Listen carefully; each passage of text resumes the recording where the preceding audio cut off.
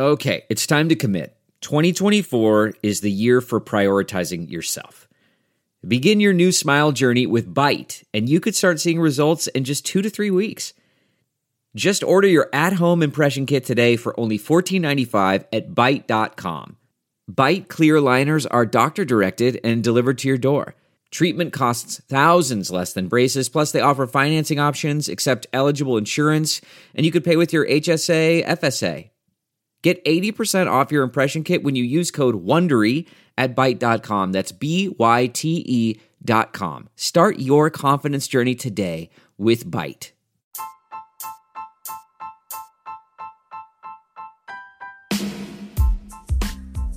Hi, everybody. Sharyl Attkisson here. Welcome to another edition of the Sharyl Attkisson Podcast. Today, I'd like to go over the curious timeline for taking down Trump. There are all kinds of timelines that go over President Trump's mischief, his supposed collusion with Russia, his other transgressions, but not so many that look at other viewpoints and other things that may be going on. It's been 3 full years since President Trump was elected, and among those who predicted he'd never win the election or that he might have been conspiring with Hillary Clinton all along to help her win, or those who claimed that he worked for Russian President Vladimir Putin, for all those who said that if he were elected, it would immediately crash the stock market his first week in office, for everyone who claimed a President Trump would ban all Muslims, for those who said he would send illegal immigrants home en masse on buses and trains and would start a nuclear war, I understand there have been real concerns. Fortunately, none of those things came to pass. But there are different concerns that have borne out. We continue to get evidence of an orchestrated effort among government insiders and the well-connected to take down President Trump at all costs. The public evidence indicates that this effort was hatched well before President Trump even took office. We'll review just a few examples of that. Trump's critics would argue there was good reason to devise plots against him before he was inaugurated. They said that he would be uniquely dangerous to our democracy. His supporters would argue that the opposition has crossed the line into unlawful actions involving wiretapping and attempts to frame Trump and his associates, and that they're simply afraid that Trump and a Trump administration might get too close to some very uncomfortable and potentially illegal things that have been done inside our government over the past decade. In any event, I think we can build an oversimplified timeline to make the point. It starts on August 15th, 2016. Remember, after FBI counter-espionage chief Peter Strzok and FBI attorney Lisa Page together met with Deputy FBI Director Andrew McCabe, Strzok texts Page that they couldn't take the risk of Trump getting elected without having an insurance policy in place. Those texts were reported some time ago, but they really, in retrospect, take on a lot of important meaning. And remember, a lot of these text messages were erased. The FBI said there was some technical snafu and they didn't have any of this material and they were only recovered with the help from the Inspector General. So that was August 2016, about 3 months before the election. Let's go now to October 2016, 1 month before the election. Benjamin Wittes, founder of a left-wing liberal blog called Lawfare meaning the use of law as a weapon of conflict, Benjamin Wittes writes, "What if Trump wins? We need an insurance policy against the unthinkable." There's that phrase again, insurance policy. Wittes goes on to say the unthinkable is Donald Trump's actually winning the presidency. He writes that his vision of an insurance policy would rely on what he calls a coalition of all Democratic forces to challenge and obstruct Trump, using the courts as a tool and Congress as a partner or tool. He even mentions impeachment 2 weeks before Trump is elected. Now, mind you, all of these things have come to pass. There are coalitions using the law and the courts to challenge and obstruct Trump every step of the way. Congress is being used as a partner or tool, just as Benjamin Wittes described in October of 2016. He laid it all out there for us. By the way, Wittes has acknowledged being a good friend of none other than fired FBI Director James Comey.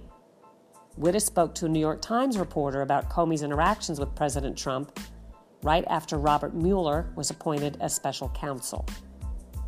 So also in October of 2016, the same month that Benjamin Wittes, friends of then FBI Director James Comey, writes of needing an insurance policy against President Trump, the same month, the FBI begins a year-long secret wiretap on Trump campaign advisor Carter Page. A wiretap that, because of the way the wiretaps work, would have allowed intel officials access to information and conversations involving many other people who had contact with Carter Page, and people who had contact with the people who had contact with Carter Page, other Trump associates, possibly Trump himself. Now, mind you, Page was never charged with any offense after the FBI wiretapped him for a year under the theory that he was somehow a Russian agent. And yet the FBI never even apologized for the unwarranted privacy intrusions. They just collected that information. The lawfulness of that wiretap is now under question. So let's skip ahead a little bit for the sake of this being a very simplified timeline to January 3rd, 2017. Trump has been elected president, but he hasn't taken office yet. And the intel community is already very, very concerned what President Trump and his national security advisor, Lieutenant General Michael Flynn, might come in and do. Flynn had already made it well known that he was going to sort of take names and clean out the swamp. He knew about alleged surveillance abuses he was going to expose and remedy, among other things. So anyway, the intelligence community doesn't like that President Trump is coming in.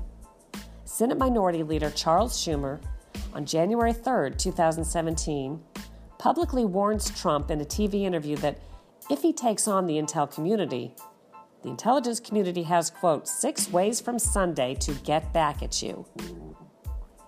Yes, that was a little chilling at the time, to think that our intel agencies would be getting back at anybody, let alone someone who'd been elected president of the United States, if he didn't behave the way they wanted him to behave.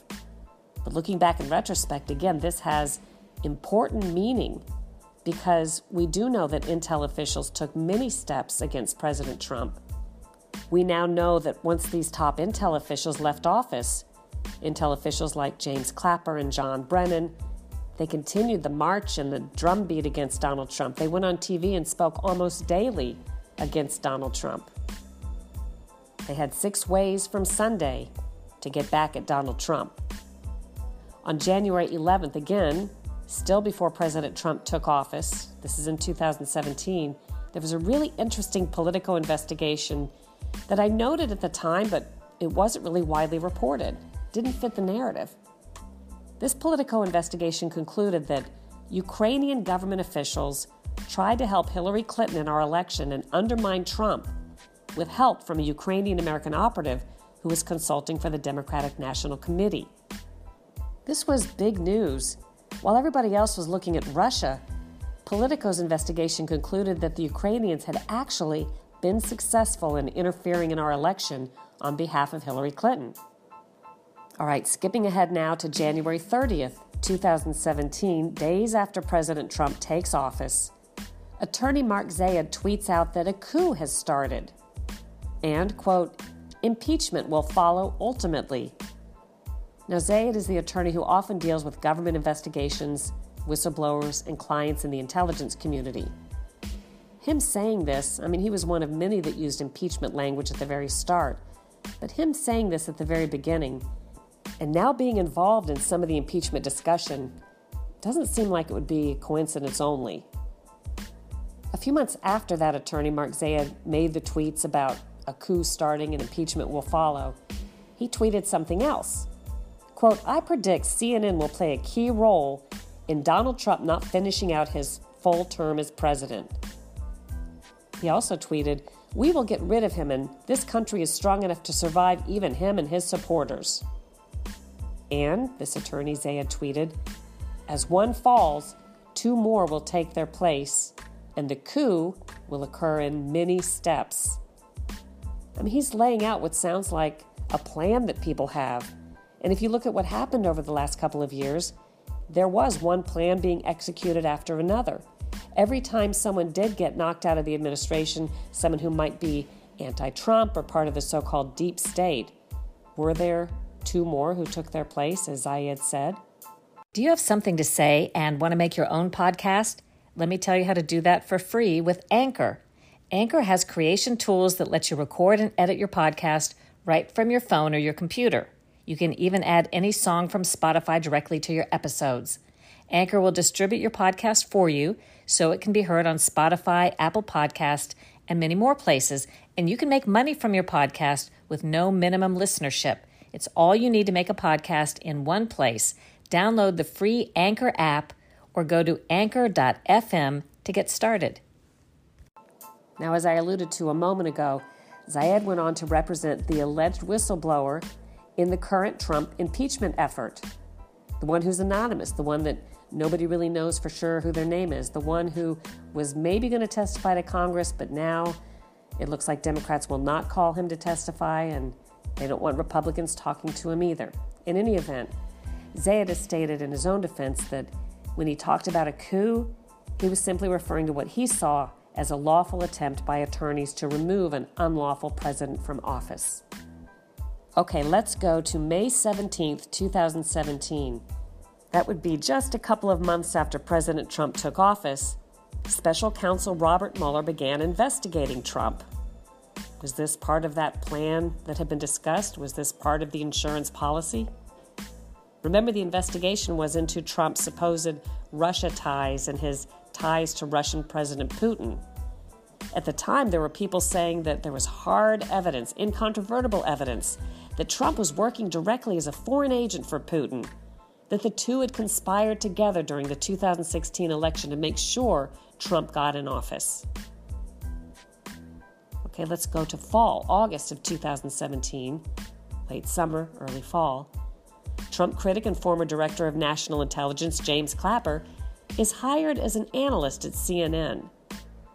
It reminds me of Zayed tweeting out that he predicted CNN would play a key role in Donald Trump not finishing out his first term. Anyway, on CNN, James Clapper attacks Trump regularly, at times with incorrect information. He acts as though he has inside material from people who are working in the administration or people still in the intelligence community, but routinely this material that CNN is reporting, that James Clapper is implying is true and others are circulating it, proves to be wrong or incorrect. They sometimes are quoting anonymous sources who prove also to be incorrect. Is this a propaganda campaign, an operation that is part of this insurance policy, part of the plan to get rid of Donald Trump so he doesn't finish out his first full term as president?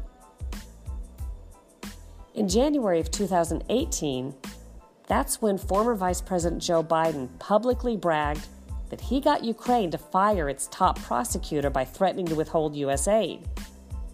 The most amazing thing about that to me is that's the very thing that Democrats are now accusing President Trump of doing, only Biden acknowledged it on video.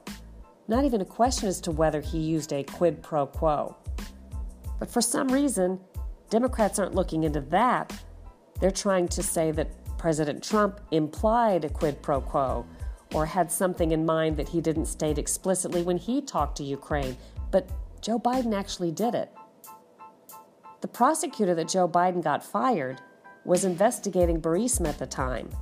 That's a Ukrainian energy company where Biden's son had been serving on the board making a ton of money since 2014 while his father was vice president.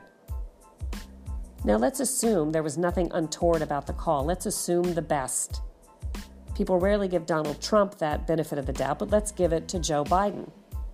Let's say he didn't even know that the prosecutor was investigating Burisma, the company tied to his son at the time. It's still a conflict of interest. Should Joe Biden have been overseeing Ukraine issues when his son was making so much money working with a company so tied into Ukraine? In any event, that was January 2018, and a month later, Trump critic and former CIA director John Brennan gets hired as an analyst for NBC and MSNBC, where, like his counterpart is doing over on CNN, Brennan attacks Trump regularly, at times with incorrect information. By the way, if you read John Brennan's social media Twitter feed at the time, you really might be shocked that a former Intel director, a former CIA director, would say the things that he's been saying. As much as he may dislike or disagree with Donald Trump, the sorts of tweets that he was tweeting out, the vitriol, the hate that he was aiming at President Trump, really says a lot, I think, about what he might have done or have been willing to do when he was working inside the government. So let's go to March 22nd, 2019, earlier this year. The special counsel's probe ended without concluding that Trump or his associates conspired with Russia, despite what critics such as Brennan and Clapper had long insisted. Democrats now are unable to unite on an impeachment push over these findings. They're not able to mount support within the House of Representatives to start serious impeachment hearings. So obviously, if you're a Trump critic who wants him impeached so he doesn't serve out his full term, you need a new plan. In April this year, Ukraine elected a new president, and former Vice President Biden's son, Hunter Biden, stepped down from the board of that Ukrainian energy company, Burisma. A couple of months later, July 25th, 2019, President Trump called the newly elected president of Ukraine, and in that call, among other things, he asked for cooperation in a probe involving long-standing corruption in Ukraine, corruption that could have alleged ties to U.S. Democrats and the 2016 campaign. This is the call where Trump's enemies say he did exactly what Joe Biden has already admitted to having done. A short time later, August 12, 2019, someone alleging to be a whistleblower files a complaint about that phone call with the intelligence community's Inspector General. This anonymous person alleges that President Trump sought political dirt to use against Biden in 2020 as part of a quid pro quo in that phone call.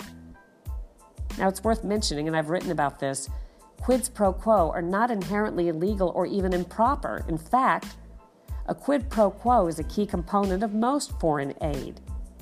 We usually give foreign aid with conditions attached. That's the purpose and the point.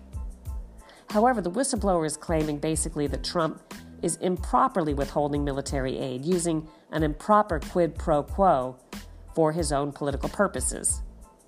The hard part is, if you'll recall, President Trump quickly released a transcript of this call that shows no quid pro quo, and the president of Ukraine said he felt no pressure.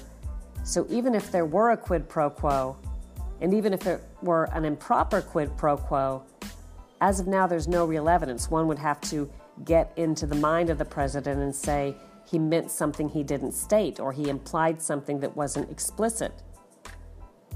On September 9th, 2019, the Inspector General notified the House Intelligence Committee about that whistleblower complaint.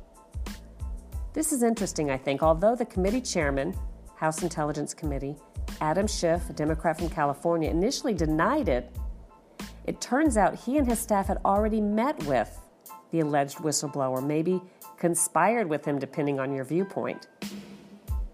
On September 24th, 2019, House Speaker Nancy Pelosi announces an impeachment inquiry based on the alleged whistleblower's claims.